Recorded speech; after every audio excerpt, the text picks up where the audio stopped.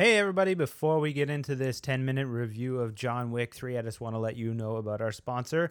It's a film called Sir John A. and the Curse of the Anti-Quenched. It stars John Dunsworth from Trailer Park Boys, Spenny from Kenny vs. Spenny, and the Diener from Foombar. You can check it out on iTunes, Amazon, or wherever you get your movies. Check out curseoftheantiquenched.com. Search it on Instagram, Facebook, Twitter. It's all over that. And you can check out a trailer. And again, that's curseoftheantiquenched.com. Hey everybody, we're going to do a quick 10-minute review of John Wick Chapter 3, Parabellum. And I'm going to hit the 10-minute timer now. All right, Matt, what did you think of John Wick 3? It was actiony. It was action scene to action scene, eh? It really was. I mean, I will say that whole beginning was pretty darn tootin' good. I enjoyed that whole beginning, like the knife scene, in that store. Oh man, you know what? It's just pure action fun. You know what I liked about the start was that there's this time thing, like, oh, this hit is going to affect in X amount of time, and that guy finds him in the library, right? And he's like, nobody's gonna know if I kill you like a minute or two early.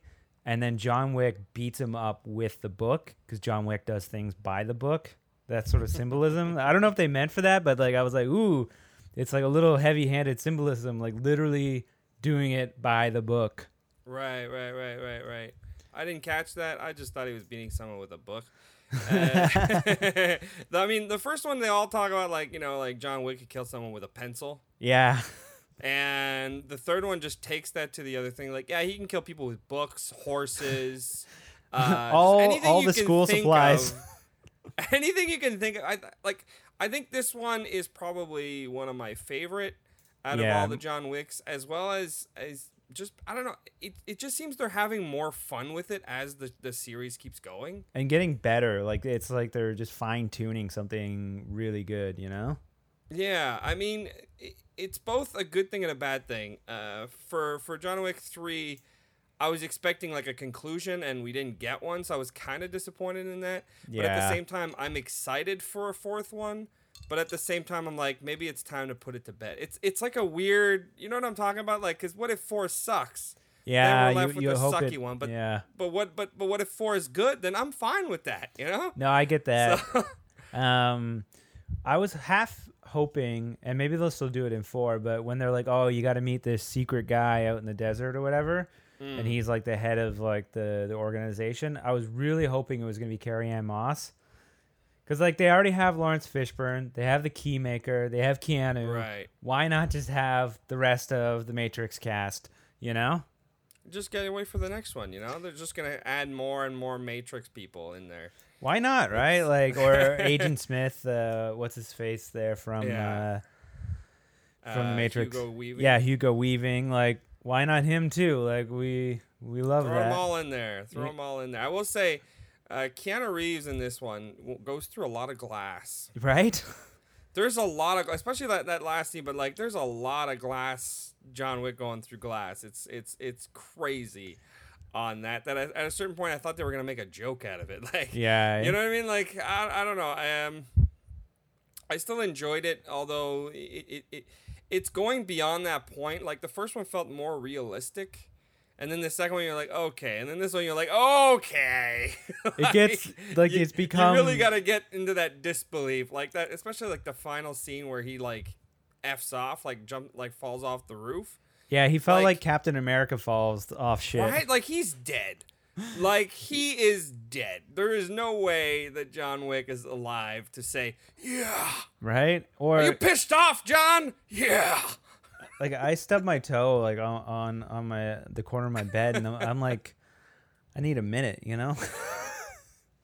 Right? I don't know. Like in that respect, it's a movie you kind of got to switch your brain off a bit. I mean, it's both a good thing and a bad thing. Like in terms of plot, is there really one except for just John Wick kills things? Not really. No, and you go into that knowing that you know it's going from set piece to set piece, right? Exactly. It's just one fight choreography to another fight choreography. I will say I'm liking the choreography a little bit more. It feels more like I feel like Jackie Chan is choreographing these fights. Very I don't know if you know what I'm talking about, but like yeah. Jackie Chan's got a way of like putting humor in his fighting style. Yeah, it's almost like a dance in a way. Like it's got Yeah, like and a beginning, middle, end, and but you I like I like the comical aspect that they do pertaining to the action scene. Like some of the action scenes are actually really funny, in just like the way I don't know. It feels very Jackie Chan-y to me, and that's not a bad thing. I like the Jackie I get Chan that, types or of I fights. just It like makes that it's Eastern influence, interesting. anyways. Like like Asian cinema has, and just even how they film a lot of it too. Like whereas Hollywood, right? Like normally you gotta film everything close Yeah, up, and it sort of sucks because of that. But because Keanu Reeves is basically like a secret agent now that yeah, knows pretty kung fu, much. he can do all these stunts, and that's why it looks so good, I think. That's another thing too, right? It's no Taken 3 where like you need 15 shots for Liam Neeson to jump a fence. I will say so. Like I know we both agree on this, so I'm gonna go in a little thing. When I watched it, it was one of the worst theater experiences ever. Do tell. So like we go in there and there's just a bunch of kids, like these like teenagers, like just dominating the movie theater. We're No. like, what the hell is going on? Like in the beginning, like there was like security at the door, like just like right before we entered the actual like cinema, like the theater we're going to go in. And I'm like, what is going on? And at one point, like, my friend apparently saw, like, one of these teenagers with, like, a cap gun and, like, just shooting it around. I'm like, what the hell? No. And then, like, when the movie just about started, like, all these, like, teenagers just took on the fronts, like, all the front seats. They're all in the front. And they're, like, rowdy. And everyone just keeps getting up. And you can see them getting up because of, like, they're right in front of the screen. I will say, I don't think that door out from outside, because the door kept opening and flashing a bright light on the side of the screen. I don't think that door stayed closed more than a couple minutes. Really? They're just in and out? People were constantly in and out. And then about halfway through, security came in with like lights and stuff and took out all the teenagers. Really? Gone. I'm like, what is going on? Jeez. I would have been so upset. Something happened, man, but it was so distracting. I would have been so upset. I would have asked for like a free something. I mean, it's not a movie. Like, if it was any other movie, but this one, just because you don't really need to follow, like, all the little, tiny little things, you know what I mean? Like, it's not as bad, but I was just like, man, crazy movie theater experience. Like, people were coming in late, like, and not just, like, teenagers, like, old people, young people, like, just, that door never closed. I do share that sentiment a bit. Like, man, like I don't know what's happened in the last like 5 years, but just people can't stay off their phones. Like, yeah, there's that too. Yeah, talking about phones, all you can see is like them turning on their phone to try to see where they're supposed to be seated. Is the most annoying thing ever. Like flash of light, especially when they're right in front. Flash of light. Like they just kept leaving. I am under suspicion that they were leaving and bringing in their friends to bring like to just sit more people. That is my theory as to what the heck was going on. Like they bought 2 tickets and then one person went in, the 2 went in, 1 went out, kind of thing. Something like that. Oh man, I could talk like forever about how much I hate like the etiquette of common moviegoers these days. But I do want to talk a bit about the dog scenes with Halle Berry. And because most of John Wick, it's a stunt with the stunt guys, and there is like an element of like there's wires painted out, or it's a rehearsed stunt.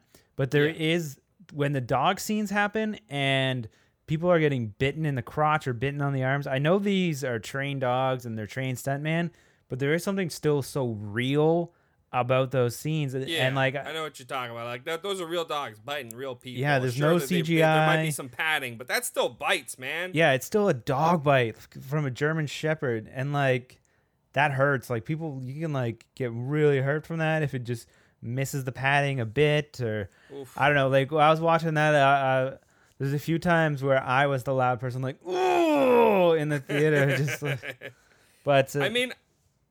I will say, yeah, the dog scenes have made it interesting, right? It's nice to see movies that are all action, but every time I watch it, it's always something new. Yeah. so it always feels fresh to me. And yeah, the dog scene really adds. Because that. like the horse kicks, like it felt like a bit of an effect. Like you knew it was. Oh yeah. You knew it was the horse kicking on one take, and then like them pulling somebody back on another, and then it's like a blending in post. Whereas the dog bites, like when you follow them on such a long take, and they get bit, like and that's you see not an them, effect. Like, just that's lingering and just biting those guys. It's pretty wild, and you can only imagine like the fear and anticipation as a stuntman. Like it's one thing to know, like, okay, I'm gonna fall down this thing, but knowing that this animal who you can't talk with before and be like, hey man, like, you know, maybe on this take, don't hit me so hard in the groin. It's the dog being like, you know? Yeah. Well, there goes our 10-minute timer. There it goes. Both Matt and I loved John Wick 3, and if you want to message us on Instagram or Twitter or Facebook and let us know what you thought of the film, feel free to do so, and tell your friends about the podcast. Check us out on Instagram, Twitter, and we'll be back with a Spider-Man 3 one soon. That's it, man. Game over, man. Game over. Thanks for listening. Be sure to subscribe, rate, and review the podcast. And be sure to follow us on Twitter at Lost Commentary, on Instagram at Raiders of the Lost Commentary, and like us on Facebook. I'll be back.